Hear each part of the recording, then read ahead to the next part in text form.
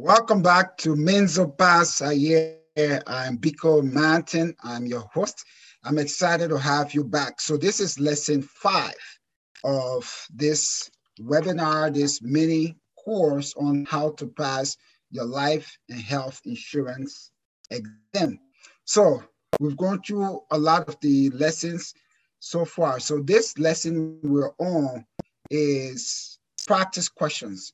Because one of the things we do here at Menzo Pass that separates us from all of the exam prep providers out there, we do not stress studying. We stress take practice questions, as many practice questions as you can. If you can even do up to 1,000 questions, that is even better. All of the students who passed the exams, they've done at minimum 750 practice questions. So you can never go wrong with too many practice questions, but you can definitely go wrong with too few practice questions. So that is what we're going to do. So we're going to break this up into 2 parts. We're going to start with life insurance, practice questions with explanations. Then after that, we're going to go to health insurance, practice questions, and explanations. Now, as I told you in the previous lesson, and I'm sorry, I still have not finished my wine yet. So, as I told you in the previous lesson, or I think it was 2 lessons, that what we do is we go to the exam outline, because every state has an exam outline. So we go to the state's exam outline, in this case for life and health insurance, and we structure our questions based on the state exam outline. So what you're going to learn here in these questions is more general insurance, because your insurance exam will be divided into 2 parts. You have the general portion and you have the state portion. So what you're learning here is the general insurance portion. This one is going to apply to every state. Okay, so we're going to go through it now. So our strategy is T80S. Now, 20, that means 80% of your time should be spent doing practice questions, practice questions, practice questions. What I'm going to share with you is just a sample of some of the practice questions we have. I think about total of between 40 and 50 questions, okay? That's just a sample. We have thousands of questions. If you want, you can get 1,000, you can have 1,500 questions. It's all up to you, but the more questions you get, the more prepared you are going to be for your exam. That is what we're going to do. So we're going to do questions and questions and questions. Now, what you're going to see on the questions is, and this is how our exam prep works. We're going to start you off with multiple choice questions. Then that will be phase 1. So after you do the multiple choice questions, then the next phase of your training will be on active retrieval, right? So now you're not doing recognition learning, because when you do multiple choice, it's more learning by recognition, which is okay too. And that's also a little bit of active, but it's not 100% active learning. Active learning is where you're actively, your brain is actively trying to recall information. And when your brain is doing that, it goes in a hard drive. That is where your brain learns the most. So we're going to start with multiple choice questions. We don't have time to do the fill in the blank and the essay questions, the short answer questions. So we're just going to do multiple choice for now. But in the actual exam prep course, what we do is we start with multiple choice questions, then we go on to fill in the blank and short answer questions, because now if it's fill in the blank, you either know it or you don't. There is no way to guess. And that's how we train our students, because we want to make sure that your practice is harder than the actual exam. And that is why 100% of our students pass, because our practice questions are harder than the actual exam. So you get prepared, you are super prepared, and when you go to take the exam, it's piece of cake. That's what we're going to do. But again, in this case, we're not going to go to short answer questions, and we're not going to go to fill in the blank questions because of time. But in the actual exam prep course, that's one of the things we do. So now that's a way for us to see if you really understand the material. Because if we give you the short answer, and let's say you score 90 on the essay, on the multiple choice, but you go to short answers and you're scoring 20%, that tells us that you really don't know the material. And here's the trick.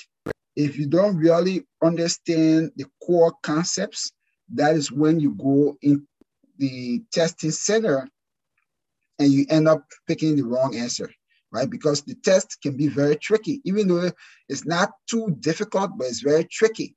So you really have to understand the core concepts. Those are the most testable, most frequently tested concepts on the exam. You have to know that very well. So that's why we train our students to also do fill in the blank and short answer questions, because that one, once you know it off the top of your head and you can retrieve it, there is no way that they're going to twist that question to make you guess the wrong answer. So that's what we're going to do. So without further ado, let's start with life insurance. So I'm going to switch from my screen. So you're not going to see me. I'm going to switch to my document camera, and we're going to do this one question at a time. All right. So let's get started. Let me go ahead and share my computer screen here with you. All right. What's happening here? That's not what I want. All right. Technology. Just hold on 1 minute here. Let's see what's going on. All right. So here we have this question. All right. So this is for life insurance. Question number 1 says, what is the best course of action an agent should take if an applicant did not sign an application and the agent, is just realizing it? Again, on your exam, you want to read the question very, very carefully, okay? Read the question very, very carefully. Let's read this one more time, okay? Let's read this one more time here to just make sure you get this. So it says, what is the best course of action an agent? For exam purposes, know that an agent equals a producer, okay? So on the exam, even though agent means the same as producer, but they're going to use them interchangeably. So on the exam, know that agent is the same as producer. All right. So they're not going to ask you, but they're going to say a producer did X, Y, Z. So you're going to have to know that they're referring to an agent. So a producer, should take, what is the best course of action a producer should take if an applicant did not sign an application, okay? Because sometimes that happens. Clients forget to sign their application. That is normal. He just realizes it. So A says sign the application, and the test, it was the agent. B says let the insurer receive the application with written communication about the absence of signature. C says let the applicant sign the application before submitting it to the insurer. D says sign the application for the applicant. So what is the correct answer? So what are they trying to get to here? So what you have to know is that anytime there's any error on the application, the applicant needs to fix that error and they need to initiate it, right? So in this case, the best answer would be let the applicant sign the application before submitting it to the insurer. So you as an agent, that is why you should inspect the application before submitting it to the insurer. So if you notice that the applicant did not sign, because by law, the applicant is supposed to sign and the insurer will not approve the application unless it is signed by the applicant. All right. So if you know that, you discover that you cannot submit that application as an agent, you have to take it back to the applicant for the applicant to sign. A is not correct because it says sign the application and attest it was the agent. You, as the agent, you can sign the application in your capacity as an agent, but you cannot sign the application for the applicant. That is considered fraud. You cannot do that. So we know that A is incorrect. Then B says, let the insurer receive the application with written communication about the absence of signature. Now they say, what is the best, the key word is best course of action. So sometimes you can have two right answers, but which one is the best answer? So this one could be a possibility if C was not an option, all right? But if you've already discovered it, right, before you submit to the insurer, then the applicant has to sign it. So B would not be correct. And D says sign the application for the applicant. You as the agent can never, never, never, ever sign the application for the applicant. That is fraud. That is not allowed. So let's come here to our explanation. It says correct answer C. The application must have all appropriate and authorized signatures before reaching the insurer. More on required signatures. The agent and the proposed insured, including the applicant policyholder, if different from the proposed insured. So sometimes on life insurance applications, the insured and the applicant will be different. So an example of that would be a parent getting a policy on behalf of their child, right? So in that case, the parent would be the applicant, but the child would be the proposed insured. So now, in that case, the parent will still have to sign as both the guardian or parent of the insured, and they will have to sign for themselves as the applicant. We can also have a case where the applicant and the insured are different. That usually comes about in business uses of life insurance. So sometimes businesses will get insurance on their key employees. So in that case, the business would be the applicant, and the key employee would be the insured. So the key employee is going to sign separately, and then the applicant, which is the business, is going to sign. But most of the time, in my experience for life insurance, I've seen it about 90 to 95% of the time, the applicant and the insured are the same, all right?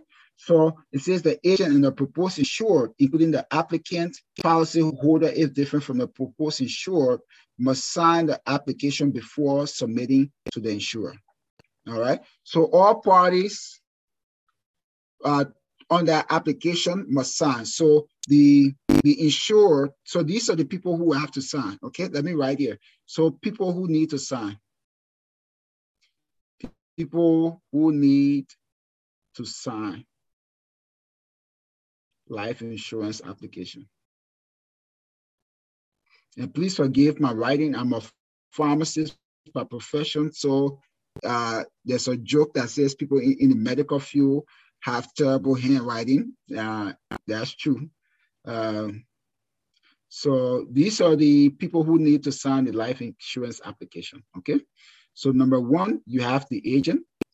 And what is another name for agent? I just said it, producer. Good. So the agent and the producer, or the agent slash producer, the insured, if the insured is different from the applicant, okay? If, let's just put different from applicant.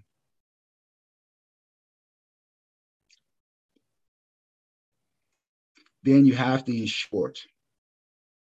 Now, if the insured is a minor, the insured cannot sign because they are not a competent party. You're a minor. So in that case, the parent is going to sign as the guardian. So the agent is going to sign, the insured is going to sign, and I'm sorry, the applicant is going to sign. Okay, so these are the three people that are going to sign the application. All right. Now, when the policy is issued, then the insurer is going to sign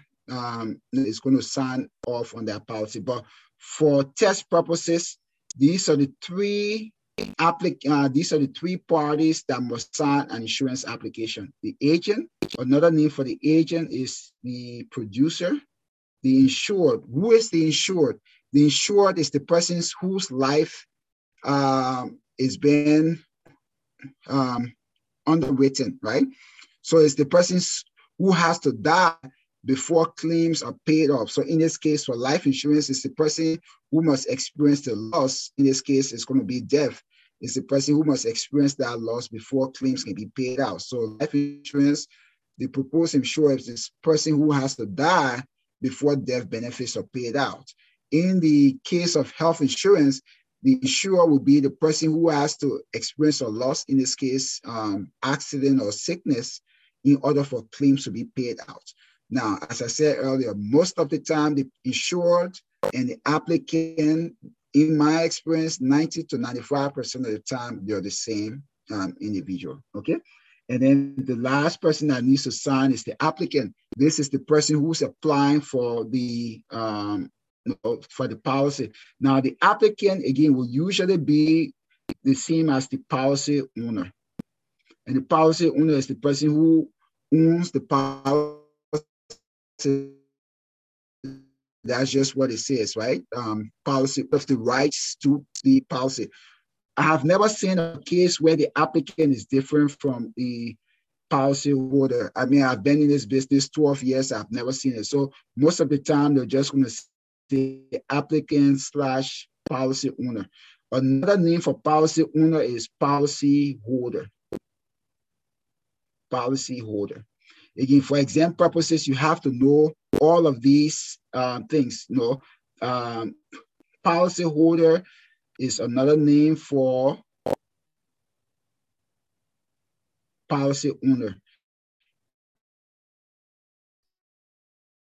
Agent is another name. It says, note, the only time or exception the proposed insured cannot or is not allowed to sign the application would be a parent or guardian signing for a minor who is the proposed insured, okay? So the proposed insured always has to sign. All right. Now we have that down. So we're done with one question. Next, let's come to question number. It says when a delivery, when delivering, this is a typo, when delivering a policy to a policy owner / policy holder, all of the following are responsibilities of an agent except. So this is where you have to know for questions that are except on your exam, right? About 33% of questions on your exam will have the word except, incorrect, false, but it's going to be in the negative. Which of the following is incorrect? So now you have to find all of the right answers to be able to rule out the wrong answer. So a third of the questions on your exam will have the word except, not, incorrect, or false. Those ones tend to be a little more tricky than just the straightforward question. So in this case, you have to know what are the duties or responsibilities of an insured, of an agent when that agent is delivering a policy. So let's go here to the answer choices. A says collect due premiums. B says share information on commissions earned from sales. C says explain policy provision and riders. D says explain the rating procedures if was rated differently other than apply for. So here we're looking for what is the wrong answer. Which of the following is not a duty of, let's come here. As the agent, it's your responsibility to collect premiums. When asked, a lot of the applications were still done, how you go ahead, the old school way, manually. You had to fill, then you check from the client, then you take that to the post office. You send a certified mail with delivery receipt. I'll say last 4 years, I've not done a single manual policy to fill out a physical copy. Everything is done online and electronically. So you don't have to worry about that. But even online, you still have to get the client, the routing number, and enter that into the online application, all right? But it's your responsibility as an agent to collect premiums.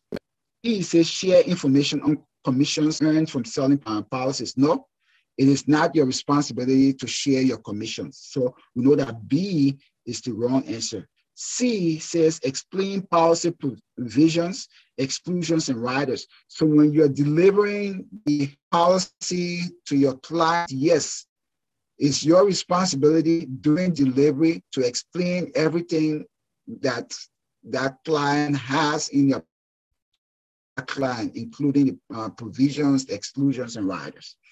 And you also is responsibility to explain, the rating procedure if the policy was rated differently than applied for. So I'll give you an example.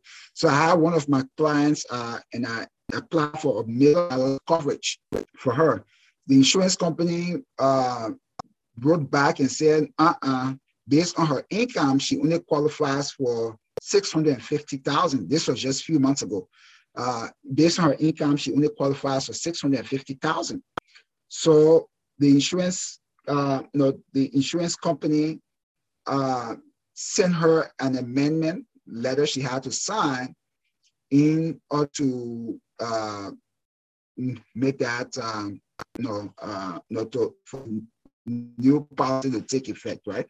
So when I went to deliver the policy to her, I had to explain to her, I know, remember what we talked about, you apply for $1 million coverage, but the insurance company approved $650,000. Yes, you have to explain everything to her. Or sometimes the client, you may apply for a preferred rating for the client, but the insurance company may rate them as, may rate them as standard risks, right?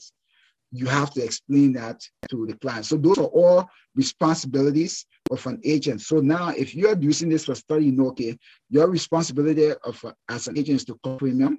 Your responsibility is to explain the policy to your client and to also explain any written procedure. So anything you see explain, you have to explain things to your client. Okay, let's come back here to the feedback. It says the answer is, again, is B. It says explain policy provisions, riders, policy provisions, exclusions, riders, as well as factors that influence ratings and collect due premiums are all the responsibilities of a producer. The producer also have to make sure the applicant signs the application before submission. Again, that is your responsibility, right? So another name for a producer is a field underwriter. Why is a producer called a field underwriter? This might be on your exam, okay? A producer is also considered a field underwriter. Why?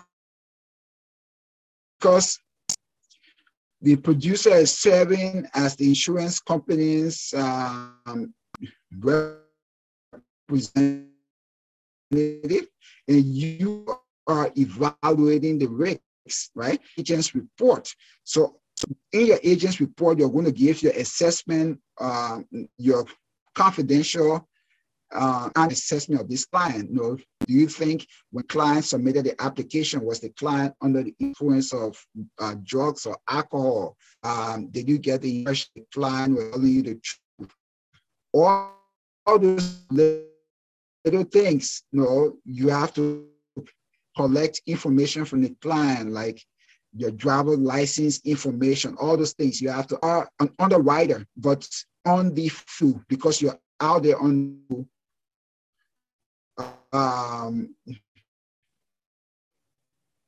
talking to clients and getting all this information out there in the real world, getting information from people. The agent always consider the field underwriter. So these are some of the responsibilities of the field underwriter. Again, who's a field underwriter or producer? Who is a producer and agent? All right. So your responsibility, number one, is to deliver the policy. Most of the time, the insurance company will mail you the policy, and then you take that to the client and then deliver that to the client. And then it's your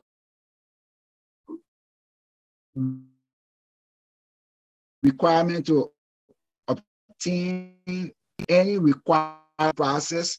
It's your responsibility to make sure the client signs. And then when you go to deliver the policy, there's something called a delivery receipt.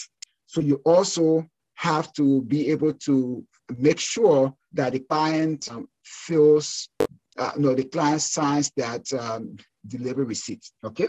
Then you have to solicit insurance. Now, this is your responsibility. So solicit means you go out there trying to get people to buy insurance. Then you collect any initial premiums, right? So it's your responsibility as the agent to collect just the first premium, okay? All you have to worry about. Once the policy is approved, then everything goes, everything becomes the insurance company's responsibility. There is a responsibility to issue any receipt if applicable. So you as the agent, when you go to take the application, if the client gives you a check with the application, that means the first premium, or sometimes they'll pay more than the first premium. Some clients can pay an entire year's premium in advance, right? But if the client gives you that, first premium check, then it is your responsibility to make sure that you issue them something called a conditional receipt. And we're going to go into that in the details later. But that conditional receipt, it makes the effective date, the date of the application. So if, let's say, you get the conditional receipt from them on June 1st, and the policy was approved September 1st, then the effective date of your policy will be June 1st, because that's when you got the conditional receipt from them, right? And they paid the first premium. But if they did not pay any premium with their application, they did not submit any premium with the application, then the effective date will be the date that the policy was issued, okay? So you're going to see that on your exam, if effective date, when is conditional receipt issued. Conditional receipt is issued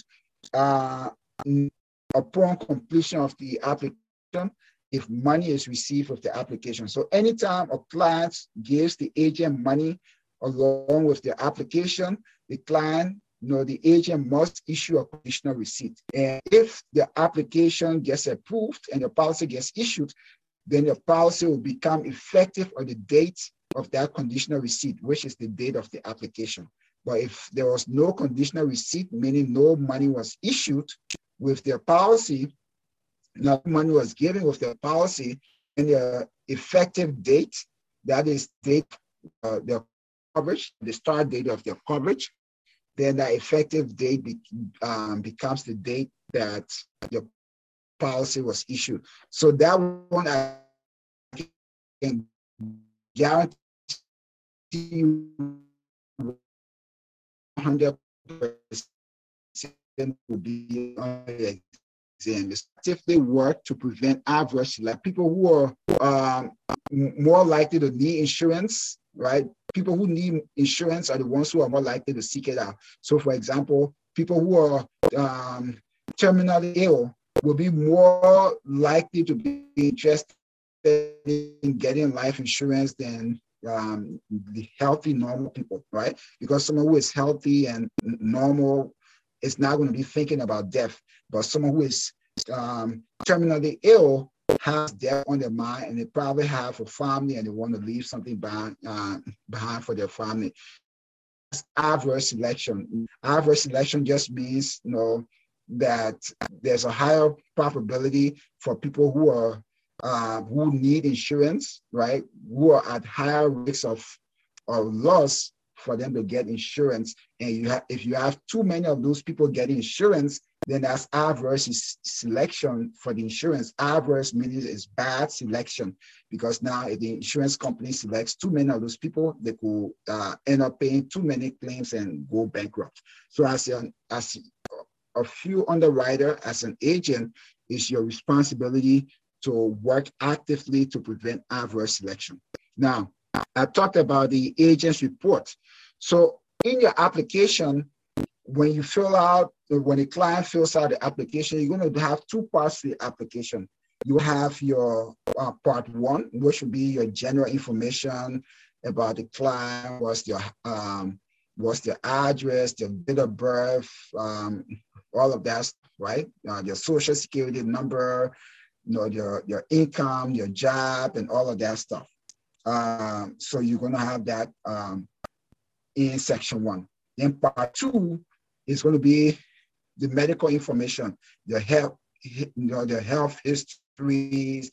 Do they have any surgeries in the last 10 years? All those things, right? Do they have HIV? Do they have cancer, high blood pressure? They're going to ask them a bunch of medical questions. So the medical history comes in part two.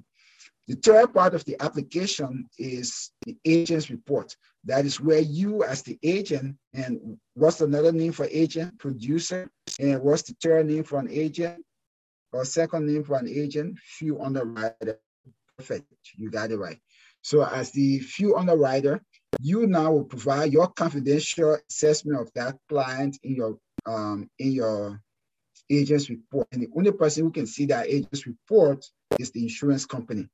Okay, so let's talk a little bit more about that agent's report. So the agent's report allows the agent to exercise his or her few underwriting role. That's what I just said. It allows the agent to confidentially report his or her personal observations about the proposed insured to the insurer. The agent's report is attached to the application, but is not considered a part of the application. Not a part of the, so it's attached to the application, but it's not considered a part of it. Why? This is very key. So you as the agent, you're going to fill that report out and attach it to the application and send it to the insurer.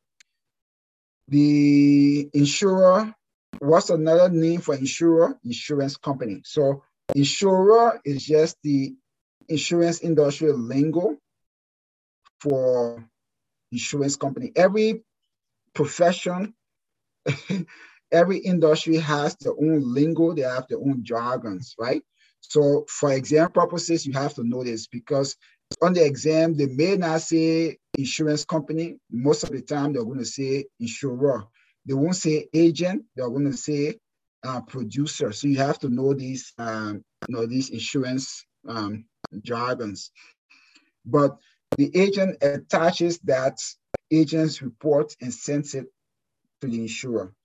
Once the insurer processes that application and approves it, then the insurer is going to attach any other, they're going to attach the actual policy to that application, excluding the agent's report, with any riders, any amendments, and that entire package, the application, Again, the agent's report is not considered a part of the application. It's attached to the application while sending it to the insurer, but the insurer doesn't send that back to the client. Okay, so the insurer will make a copy of the client's application and attach it to the actual policy with any riders and amendments and send that to the client. So the riders, amendments, a copy of the application, and the client's policy makes up the entire contract. Okay, so for test purposes, the entire contract includes the application, not the agent's report, because it gets a little tricky. They may include agent's report there to trick you. The agent's report technically is not part of the application. It's attached to the application while the agent submits it, or the agent submits it along with the application, but it's not part of the application. So the actual application, which is just part 1, 2. So the application, riders, any amendments, and the actual policy, those 4 things go together to make the entire contract. That is probably going to be on your exam. All right. So the agent's report is attached to the application, but it's not considered a part of the application. All right. Let's come here to the next one. Let's see here. All right. So it says number 3 says the transfer of risk can be termed as what? Okay. So transfer of risks, it says A, insurance, B, loss, C, hazards, D, risks. The transfer of insurance is always, transfer of risks is always considered insurance, okay? Because anytime you get insurance, you are transferring your risks. You're transferring the risks of financial loss from you to the insurance company. If I'm insuring my loved ones, or I'm insuring myself, let's say for life insurance, right? I'm transferring that risk of financial loss because God forbid, if I die, that's a financial loss to my family, right? Because there's loss of income for, I don't know, 10, 20, 30 years, right? So now, instead of my family being responsible for that, instead of me being responsible for that, I'm transferring that financial loss or the risks of that financial loss to the insurance company, right? And then the insurance company, I'll pay them premium for them to cover that. So anytime you're transferring risks from you to someone else, that is considered insurance. So when you think insurance, think transfer, risks transfer, risks transfer. So it's very simple. So the correct answer here will be insurance, risks. All right. So now let's go to these options. What is loss? Loss is just something that must happen before a claim occurs. Before a claim can be filed and issued. So for example, in the case of life insurance, a loss would be your death, right? So you die, that loss must occur before the insurance company can pay out claims. The claims in this case would be what? The death benefit. Hazard. Hazard is just anything that increases risk. And you have 3 different types of hazards. You have physical, moral, and morale, M-O-R-L-E. Again, I'll go into details in the actual course, but those are 3 hazards, okay? And risks, what is risks? On the exam, these are the easy questions on the exam, okay? Because when you start your exam, it's going to start like a curve, right? Is that a curve, or I don't know how you call that, a hill or something? So when you start the exam, it's going to start off very easy, right? Then it's going to go up. In the middle of the exam, it's going to get very difficult, and then towards the end of the exam, it's going to start to get easier and easier and easier. They start to send you easy questions. So in the beginning of the exam, these are first maybe 30 minutes or so. These are the kind of questions you're going to get. It'll be very easy. So you get these kind of questions. Do not even spend more than 45 seconds on them. Answer them quick, and get them out of the way. Right? So risks is just the uncertainty of a loss. So anytime there's uncertainty of a loss, that is a risk. So now you have 2 types of risks. You have speculative risks. That is, anytime there's a chance for a gain. So for example, if I'm gambling, there's a chance I could win a lot of money, right? And there's also a chance I could lose all of my money. So insurance company usually does not cover those kinds of risks, any risks where there's a chance for financial gain. Insurance company only covers something called pure risks. So pure risks, anytime there's zero chance of financial gain. So for example, if I die, there is zero chance of financial gain for me, right? So insurance company will cover that, but they won't cover me taking investment risks because there's a chance of financial gain, right?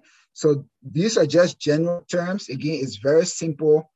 What I'm explaining to you, pretty much that's about all you need to know about those general insurance terms. All right, let's come back here to our feedback. Answer A. Now, correct answer is A, insurance. It says here that the transfer of a risk of loss from one party to another, namely an insurer, is insurance. What's another name for insurer? Insurer equals insurance company. So guys, please get used to using the insurance jargons, okay? So just start, don't say insurance company, start saying insurer. So when you get to the testing center, it's going to become second nature for you, okay? Then it says conditions that increase the probability of loss are termed hazards, while perils are causes of loss. So a peril is anything that causes a loss. So for example, let me get a sip of water in my throat is my throat is dry. All right. So a peril, a peril is the cause of a loss, right? So say for example, it's raining and I'm driving, and it's raining, and God forbid I get involved in an accident and I die. So the peril was what caused that loss, right? Because if it was not, I'm sorry, rain could be a hazard because it increased the chance of the accident, but the actual cause of my death was the accident, right? So the accident will be considered a peril, right? My death would be considered the loss, and then the rain would be considered a hazard because the rain was what increased my chance of that accident. Or say if I was speeding, speed limit is, let's say 50 miles an hour and I'm going 100 miles an hour. I have a confession to make. Okay, I probably don't want to get myself in trouble. All right, but all of us have gone above the speed limit at some point in our life. If you say no, you're a liar. So again, you have to know these terms. Know what is hazard. Again, hazard, anything that increases risks. Loss is loss is what must happen before a claim can be filed. Then risk is the uncertainty of loss, and you have two types of risks. You have speculative and pure risks. Insurance companies only cover pure risks. Okay, you have to know that for your exam. So pure risks is covered by insurance. Speculative risks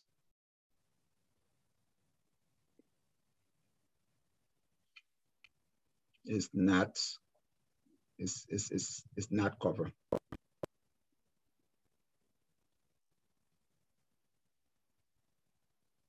Okay, so let's do it. The insurance transaction. What includes insurance transaction for test purposes? So insurance transaction includes advising people about insurance coverage or claims, all right? Or selling insurance. You're trying to put into effect insurance contracts. or you're trying to negotiate insurance business or trying to solicit insurance business. So any of those four things will be considered insurance transaction.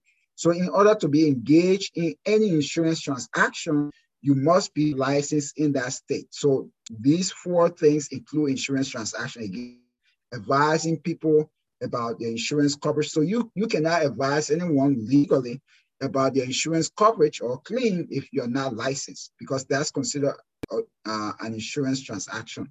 You cannot sell insurance to anyone if you're not licensed. You cannot negotiate insurance business if you're not licensed. And you cannot solicit insurance business if you're not licensed. So you need to know those four things for your test purposes. All right, let's move on. And I'm sure you're hearing something called helicopter in the background. I'm in Washington, D.C., so that's Marine One taking Joe Biden to the White House. I don't live too far from the White House. All right, so come here to question number 4. It says, receiving or preferred risk classification qualifies an applicant for which of the following? A, higher than normal premiums. B, payable dividends for lack of claims. C, lower premiums than a standard risk classification. D, higher premiums than a standard risk classification. So let's read this question one more time. Receiving or preferred. First of all, you have to know what is preferred risk, okay? Receiving or preferred risk classification qualifies an applicant for which of the following? Higher than normal premiums, payable dividends for lack of premiums, lower premiums than a standard risk classification, higher premiums than a standard risk classification.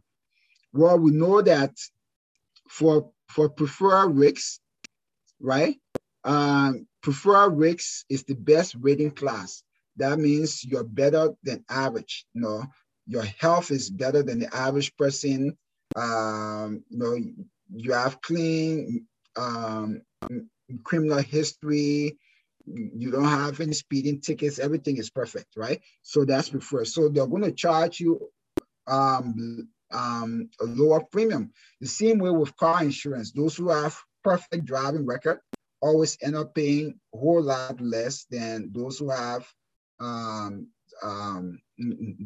bad driving record, right? So it's the same thing with life insurance. Let me take a sip of water, guys. I'm not sure why my throat keeps getting dry, you know, so fast. All right. So we know that if this person was issued preferred rating classification, right? Because when the underwriter receives the application, they can either accept it, excuse me, they can either accept it or deny it. But if they're going to accept it, they can offer 3 rating classifications. It can either be preferred, it can be standard, or it can be or it can be substandard, or another name for that is rated. All right. So we know that the premiums will not be higher, the premiums will actually be lower. So we know A is wrong. We know payable dividends or lack of claims. Now this answer choice is just a filler. It doesn't make any sense. They just threw that there for people who didn't, you know, for those who didn't study and who don't know it. So we know that is wrong. Then lower premiums than a standard risk classification. Yep, because it's preferred, it will be lower premium. Let's see here. Then higher premiums than a standard risk. No, it's going to be lower premiums. All right, let's come here and read the feedback. It says, correct answer again is C. It says individual with better than average medical history, physical conditions, habits, lifestyle are categorized as preferred risks. Due to this, they pay a much lower premium than standard risks. When the insurance underwriting department receives an application, they can either decline or accept the risks. If they accept an applicant, that applicant will receive one of the following three ratings. AA, number one, standard. So average medical history, physical condition, lifestyle, and habits based on their age group, right? And then these people pay normal premiums. Then substandard rates are also called rated or premium rated up, right? So the name for standard, they may not say substandard, but they may say rated. So you have to know what that means. Rated or premium rated up, it all means substandard. So these people are worse than the average medical history. Let's say you don't expect someone who's in their 30s to have high blood pressure and high cholesterol, right? Now, does that mean that people in their 30s do not develop high blood pressure and high cholesterol? Of course, people do, but that is not the majority. Now, contrast that with people in their 60s. The majority of people in their 60s have high blood pressure, high cholesterol, diabetes, you name it, all of that, right? So it's expected for someone in their 60s to have that. So someone who's in their 60s and has high blood pressure, that is not considered, well, that's considered normal for their age group. But if you're in your 30s and you have high blood pressure, that is not considered normal, right? So now you'll be rated substandard more than likely because your health condition, or your health history is worse off than the average. So you're going to get an substandard rating. All right. So worse than average medical history, physical condition, lifestyle, and habits. These people, substandard rates, always pays the highest premium, okay? So you have to know these guys. Substandard rates, these people who get rated substandard pay the highest premium. It's almost like for car insurance.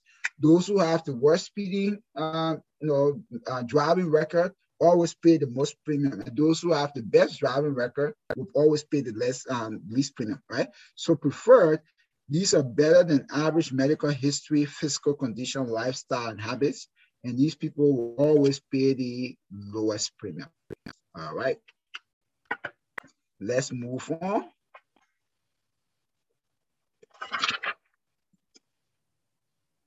Let's move on here. We're on to the next question.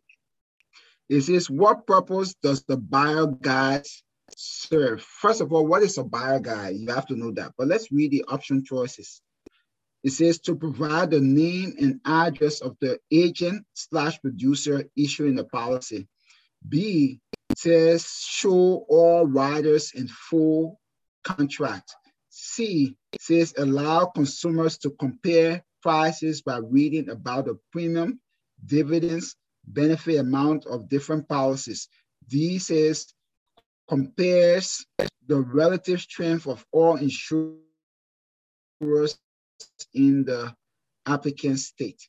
So first of all, what is a buyer's guide? A buyer's guide is a generic brochure, right? It can be a brochure, it can be a pamphlet, it can be a flyer, whatever, but it is mandated by the National Association of Insurance Commissioners, that's NAIC, National Association of Insurance Commissioners. So they mandate that before you sell any client, any type of life insurance policy, that you have to give them a buyer's guide. So the buyer's guide will just have general information about just the different types of life insurance policies, and is going to just give them general information, generic information, nothing specific, but just generic, just comparing different policies, their benefits, their disadvantages, average prices or average premiums and all of that, just for someone to have an idea about what they're getting, right? That is the buyer's guide. So in this case, the correct answer will be C. It says allow consumers to compare prices by reading about the premium, dividends, benefit amount of different policies. So they're just reading about just general information. Okay, the key word is general information. A cannot be the correct answer. It says to provide the name and address to the agent or producer issuing the policy. Nope. B cannot be the correct answer. It says show all riders in full contract. Again, this is a filler.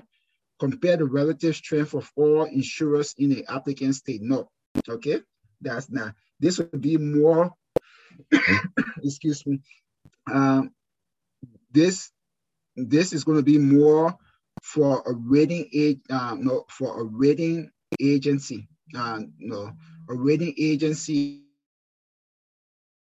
will be something like AM Best, where they're going to rate the insurance companies based on their financial strength. All right. So let's come here and read our let's come here and read our answer choice. It says the buyer's guide provides general. You see, the key word is general.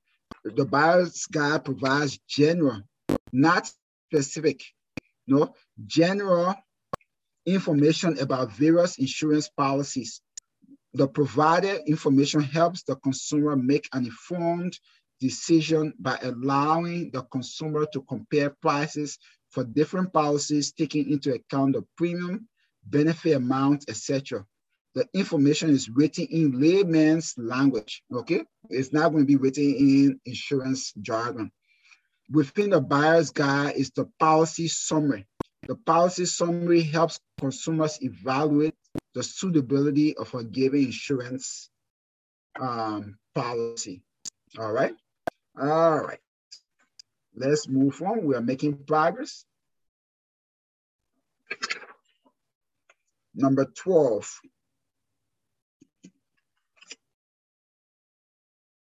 So it says, insurable interest must exist during which period in a life insurance policy. Now, guys, when I'm doing these questions, please take the exams along with me, all right? Please take the exams along with me. In that way, you can be able to see whether you're getting the right answer or not. That is just a way to test yourself and just see how much you know the material.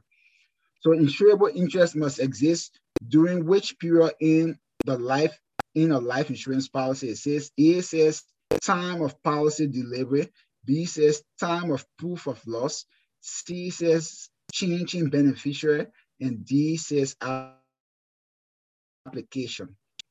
First of all, what is insurable interest, right? You have to know what is insurable interest. Insurable interest is just a relationship that must exist between the applicant and, it must exist between the applicant and the proposed insurer, where there must be some kind of potential for either emotional loss or emotional suffering and or financial loss. So for example, if your mother dies, there'll be an emotional loss, right? And if you're underage, there is a good chance that she's financially responsible for you. So if she dies, you are going to experience a financial loss in addition to an emotional loss, right? So that is insurable interest. So most state laws, not most, all state laws require that there must be insurable interest before you can sell a policy to anyone. So in this case, at what time must that exist? For test purposes, just know that insurable interest only has to exist at the time of application. So for example, Mary and John, they're happily married today. John gets a $1 million life insurance policy on Mary. 6 months later, John and Mary file for divorce. Now, when they file for divorce, there's no more any insurable interest because John and Mary, they don't really have any child. They don't really have anything in common. They split everything in half, and when they're married away. So John no longer has insurable interest in Mary. Mary no longer has insurable interest in John. So in that case, it doesn't matter, right? So the policy will not be canceled because insurable interest no longer existed. All that matters is insurable interest existed at the time of application, okay? Not at the time of policy delivery, not at the time of proof of loss, but at application. When you take that application from the client, insurable interest must exist at that time, and also during the underwriting process. But the best answer is at the time of application.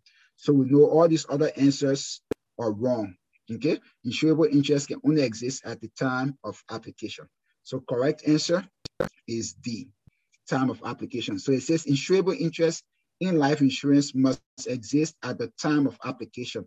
By law, insurers are mandated to decline an insurance application if no insurable interest exists between the insured and the applicant / policy owner. Again, policy owner is the same as policy holder, and most of the time they're the same as the applicant.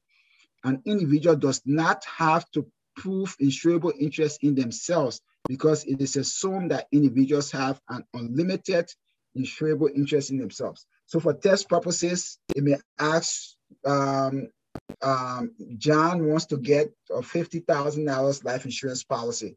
John is going to be the the insured on his policy. Then it will ask you a bunch of questions. Who has insurable interest in John? Then or it may say all of the following have insurable interest in John except John. Then John's spouse, John's business partner. Then it may throw something there, John's neighbor. Of course, the correct answer will be John's neighbor. That's wrong. John's neighbor doesn't have insurable interest in John. But John's spouse will have insurable interest in John because she's emotionally connected. And if John dies, she's going to experience emotional and financial loss. John's business partner is going to experience financial loss if John dies. And for insurance purposes and for the law, it is assumed that people have insurable interest in themselves. That means that people do not want to do anything to hurt themselves, right? They want the best for themselves. So for test purposes, just know that individuals, right? So individuals have unlimited insurable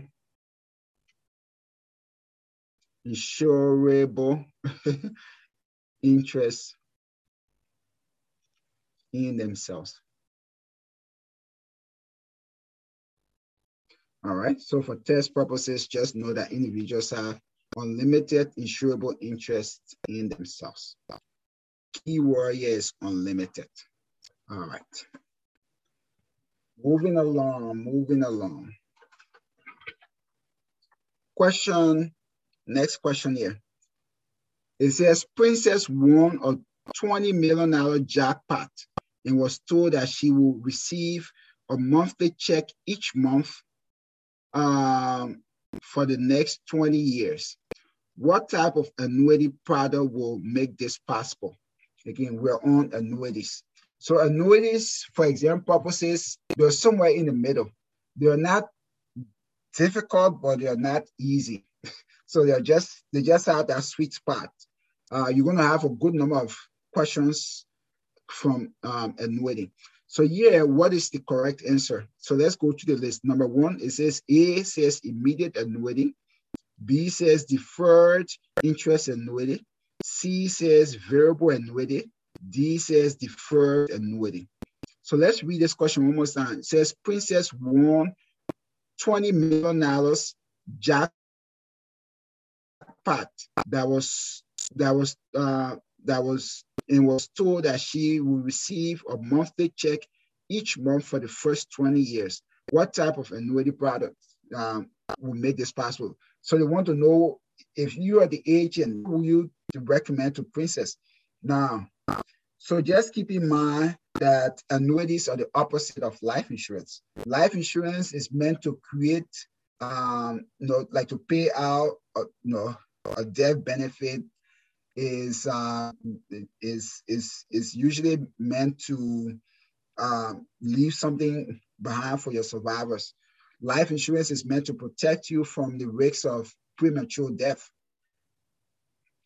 On the other hand, annuity is the exact opposite, right? So annuity is actually meant to protect you against living too long, because sometimes you live too long, you outlive your money. You see people who are in their 70s and you see them pushing card at Walmart because they're so poor and I guess they didn't plan well and now they have to suffer in their old age. So annuity pretty much guarantees you income for life. So when you have a lump sum payment, when you have lump sum of money, you can go ahead and purchase an annuity. And so let's say you have this pot of money, you purchase an annuity, then the annuity, the insurance company, and an annuity is sold by insurance company, then it's almost like you put all your money in a bucket, right? And then the annuity, the insurance company will connect a pipe from the bucket to you and slowly release all that money back to you with interest over time. That is an annuity. All right. So an annuity is the opposite. If you have lump sum, then you can just make one-time payment. And then the insurance company will gradually, it can be every month, every quarter, every 6 months, will give you regular payments for the rest of your life. So if you just have one payment and you want to get payment immediately, that's considered immediate annuity. It's not deferred. All right. So that will be considered immediate annuity. So correct answer will be immediate annuity. Let's go here. Deferred interest annuity. There's nothing called deferred interest annuity. So no, B is wrong. C says variable annuity. So variable annuity is a type of annuity where you as the policy owner bear all of the investment risks. So you can make a lot of money in interest, sometimes 20-25% interest, but you can just as much lose all of that because it's invested in the stock market and it's put into a separate account. So when you think variable annuity, think separate account, think the owner bears all the investment risks, and you need both a securities license and a life insurance license to sell that. So let me write this here if it's not here. So it's variable annuity. So you need life insurance license plus securities license to sell. Owner bears investment risks.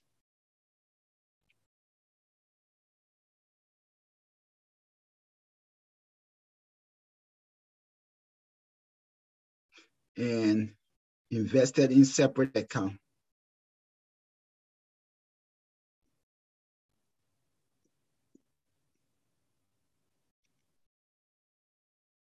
And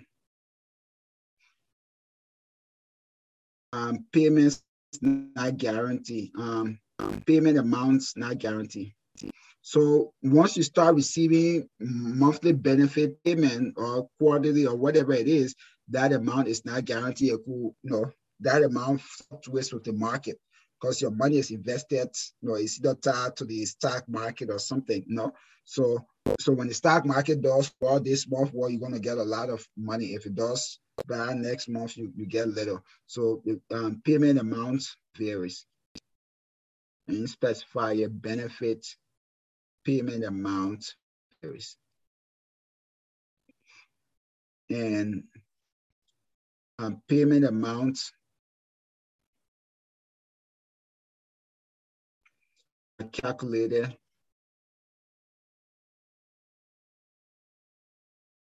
using accumulation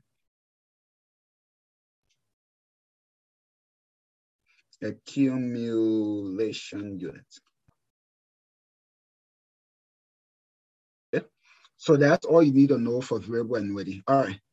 Then deferred annuity is the annuity where you're making regular payments towards, and it's not like you're just making one payment into it and then expect to immediately start receiving benefits within 30 days. So immediate annuity is an annuity where you're going to start receiving payment within 1 year. But most of the time it's 30 days. So anytime you start receiving payments within 1 year of making your annuity contract effective, that is considered immediate annuity. If it's greater than 1 year, that's considered deferred annuity. So deferred means you're just postponing. All right. So let's look here at the correct answer, the explanation. It says annuities, right? So for this arrangement, a 25-year fixed period distribution annuities purchased with a single lump sum payment will do just fine, okay? Again, 25-year fixed period distribution annuities purchased with a single lump sum will be do just fine. So annuities, as I said, annuities are insurance products that provide income for a fixed number of years or for life. It protects against outliving your money. It's the opposite of life insurance. Liquidates an estate. So annuity people liquidate. So you have an estate, you have money. It liquidates that money over time. Whereas life insurance actually creates an estate. So you pay into it and it builds up your estate over time. Okay. What is estate? Estate is just everything you own that's worth money. All right. So parties to an annuity contract. Who are the parties? You have the owner. So the owner is, the owner for annuity can be a corporation, trust, or a natural person. Again, owner for annuity can be a corporation, trust, or natural person. Then the other party to an annuity contract, you have the annuitant. This is the person who receives benefits and is also the insured. Okay. And the owner and annuitant are usually the same individual, but they can be different. But keep in mind that the annuitant must be a natural person. So meaning the annuitant must be a human being. That means the insured for annuity must be a human being. It cannot be a corporation or trust. It says beneficiary receives benefit if annuitant dies. So the beneficiary receives the annuity payment if the annuitant dies.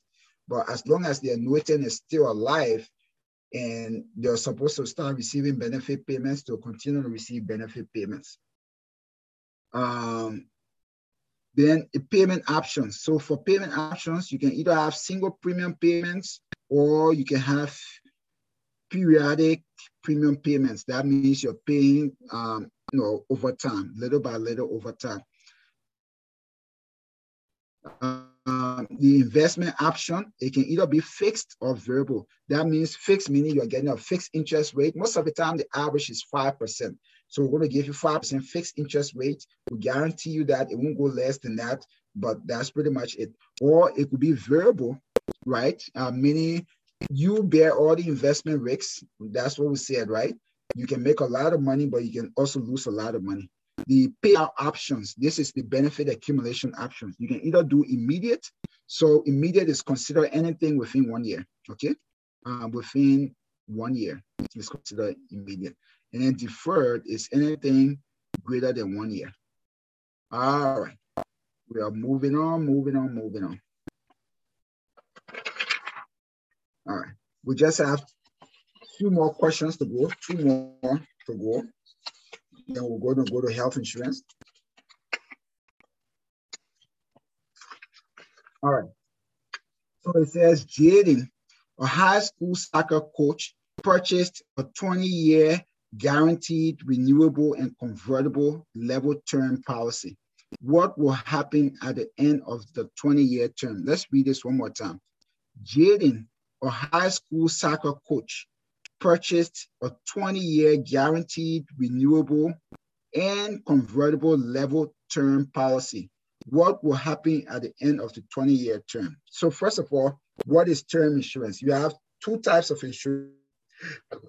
You have permanent insurance and you have term insurance. So term insurance is temporary insurance. It's just an abbreviation for temporary insurance. Permanent insurance, that just means what it says, right? It's permanent. It lasts a lifetime, usually up to age 121 with the newer policies. The older policies will be up to age 100, but the newer policies after 2001, they're all up to age 121. So term insurance is usually cheaper than permanent insurance. Think about term insurance as renting a house versus owning a house. So it starts out that renting a house is usually cheaper than owning a house, but in the long run, it gets more expensive because every year prices will go up. Rent goes up every year, right? But your mortgage starts up high, but it kind of stays level compared to a rent, right? So every time you go to renew your lease, your rent goes up, right? So that's term insurance. So let's read the option here. It says, what will happen at the end of the 20-year term? It says, evidence of insurability must be shown before renewal. That's A. B says the policy can only be converted to another term policy. C says the insurer has the right to renew the policy for another 20 years at the same premium rate. D says at a higher premium rate, the policy may be renewed for another 20 years. All right. So what is the correct answer? What are we looking for? It says at the end of the 20-year, what will happen? We know that at the end of the 20-year, the premium is going to go higher, right? The policy may be renewed for another 20 years. So at the end of every term, in this case, he has a 20-year term insurance. So that means his length of time, he's renting that insurance for 20 years. So again, think about this as a lease. Let's say you sign a 2-year lease or 3-year lease. You're going to pay, let's say your rent is $1,000. You're going to pay that $1,000 every month for the duration of your lease. So if your lease is 2 years or 3 years, you're going to pay that. But guess what? When you go to renew your lease, bam, your lease, your rent will be increased, right? Because prices are always going up. So for insurance, we're always getting older. Insurance company base premium. One of the things they base the premium on is your age. So the older you get, the more expensive life insurance gets. Why? Because the older you get, the more likely you are to die. So you're higher risk to the insurance company than someone who's younger. So someone who's 20 years old is a lower risk to the insurance company than someone who is 50 years old, because someone who is 50 is closer to death. Again, with all things being equal, someone who is 50 is closer to death than someone who is 20. So the person who is 20 is less risky to the insurance company. So the insurance company price the risk based on premiums. So if you're more risky, you're going to pay more. And if you're less risky, you're going to pay little. So that's why when you go to renew your term insurance, you're always going to end up paying way more every time you renew, because you are older.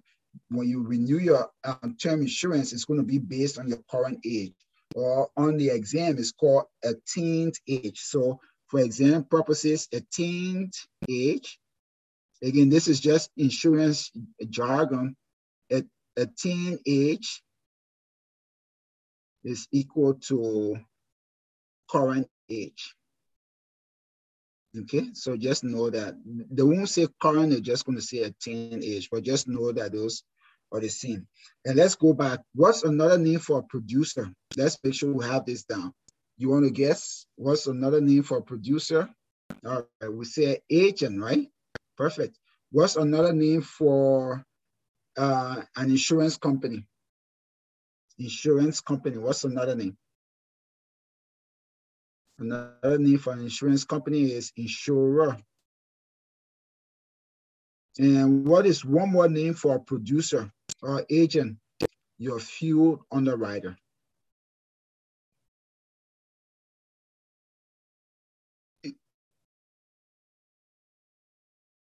Okay. Your field underwriter. What is another name for a policy holder? Another name is a policy owner. Okay. So just know these, I don't know, is that synonyms? Synonyms are, yeah, things that have similar meaning. Yeah. So know these synonyms, guys. Is going to make your experience on the exam a lot easier. So let's come here to D, no, the feedback. It says, without evidence of insurability, policies that are guaranteed, renewable, and convertible can be renewed for another like term or converted to a permanent insurance. So Jade and Year had a guaranteed renewable. So guaranteed renewable just means that insurance is guaranteeing you that you can renew your policy. So let's say in this case, Jaden has a 20-year term, right? So it's guaranteed renewable. Now, keep in mind, these are riders. Riders, think about riders as add-ons, right? So it's like it's like you go to get something at the store and then they add things onto it. So riders are add-ons, to your policy. They're extras. So you can pay extra for guaranteed renewability. So all that does is guarantees you that you're going to renew your policy when it comes time to renew. So you can't go to renew and insurance company says, oh, I'm sorry, we're not renewing your policy anymore. So if you have guarantee, your guarantee renewable policy, you know that you're guaranteed to renew that policy. And then guarantee convertible means that you're guaranteed to convert that policy. So now you can convert that policy to a term insurance, which is most of the time starts out to be cheaper than permanent, or you can convert it to a permanent insurance policy. Now, what I tell my clients who need life insurance, I tell them you can start with a term insurance and then get a guarantee insurability rider and get a guarantee convertibility rider. And now you can convert that once your financial situation improves in the future, because if you're young, chances are your income will increase over time. So you can get a term policy for now, cheap, 20, 30, 40 bucks a month. And then once your income increases down the line, then you can convert that to a permanent policy. So we know that for him,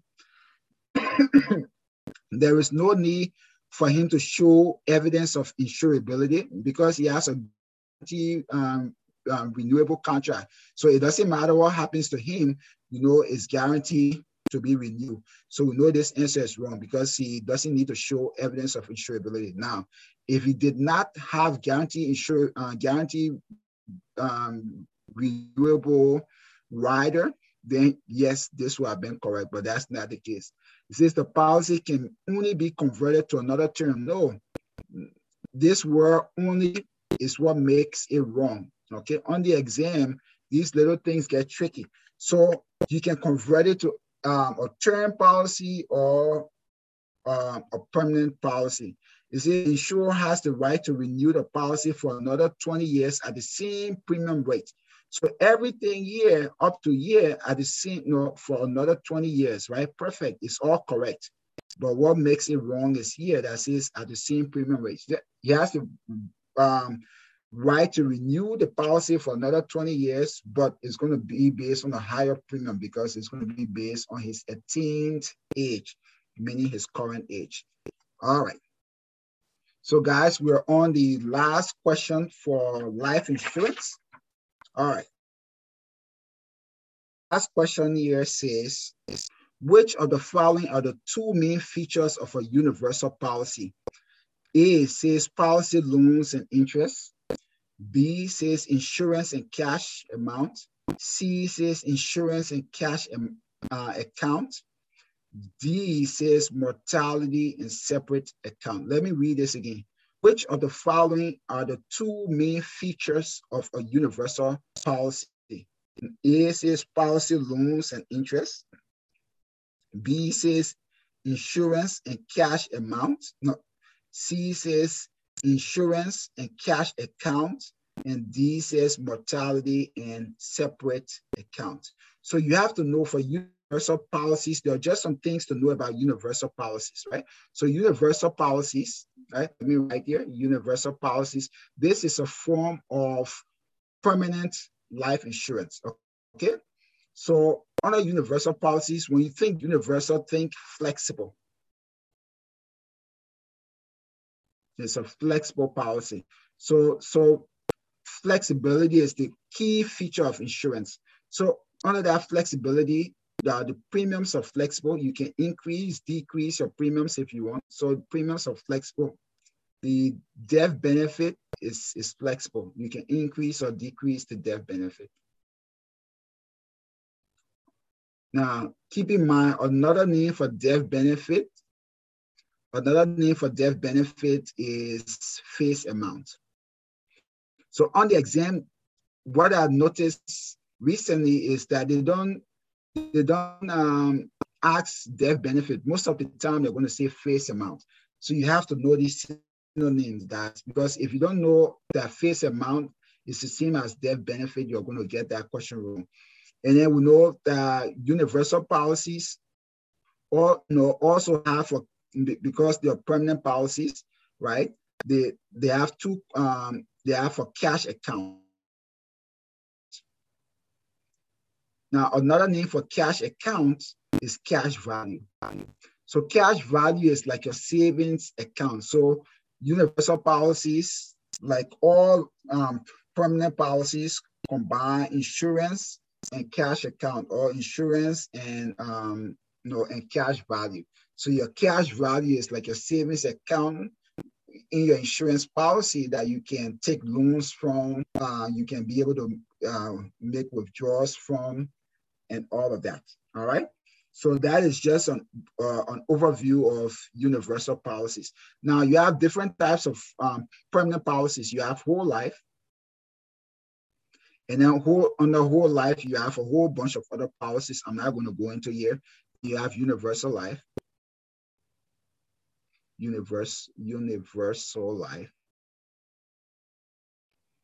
Then under universal life, you have different policies like index universal life, you have variable universal life, and all of that. Then you have adjustable life.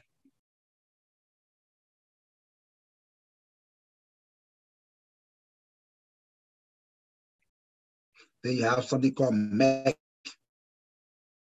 modified endowment contract. Okay, and we're going to go into that in details. Okay, so yeah, let's read the answer. It says insurance and cash account, aka cash value, are two features of a universal policy. The insurance feature of a universal life policy is always annually renewable term. Notice, so that converts every single year, annual renewable term. The cash account or cash value grows on a tax-deferred basis and earns either the guaranteed contract rate or current rate, whichever is higher. So one of the benefits of a universal policy over a whole life policy, number one, the premiums are more flexible. You can decrease, increase your premiums for whole life is not that flexible. For universal life, you can increase, decrease your your death benefit. And for for universal life, you can increase, decrease your death benefit. For whole life, not like that. And the biggest thing too with universal life policies is that they usually give you higher interest rates, right? Whole life usually gives you very low. They'll give you low fixed interest rate, most of the time between 2 to, if you're lucky, maybe 5%. But I don't know of any whole life policy that gives you more than 5%, right? But universal life insurance policies, they usually provide higher interest rates. So people who want to use their life insurance for retirement or for savings plan or as a savings account, not just for death benefit, I usually recommend universal life insurance policies to those people, and to be more specific, index universal life insurance. All right, guys. So that brings us to the end of our life insurance, those questions. Now think about this for a second, right? So you are going to have those questions, right? You're going to have, we just went over a few questions, very, very few. I don't even less than 20 questions, very few questions. But think about how much you learn from those questions, right? Now, just imagine Now, doing 1,000 of those questions. Come on. If you do 1,000 of those questions, I can guarantee you 99.9%. If you do everything that you're supposed to do, if you get enough rest, you get at least 7 hours of sleep, you do everything you're supposed to do, I guarantee you 100%. If you get enough sleep and you do at least 1,000 questions, it is impossible you're going to fail your exam. Impossible. And you see how good and how detailed those questions are, because our questions are also used for you to learn, not just to test, but for you to learn. So, excuse me. Let me get a sip of water, man. Throat keeps getting dry. So, guys, those are just a few questions. I hope you learned something. But you see how detailed the questions are. Again, if you like just these sample questions and the explanation, think about how much more benefit you can get when you enroll in our course. You have access to 1,000 questions with these kind of detailed explanations, where you have access to the podcast explanation, so you can listen to it while you're driving, while you're at work, you're at the gym, you're exercising, right? So you're listening to everything you just heard is also on our podcast. So you're listening to it also, or you have the printed material. You can also order that. So you have so many ways, guys. Our questions, that's why I say we're here to revolutionize the life and health insurance exam prep industry.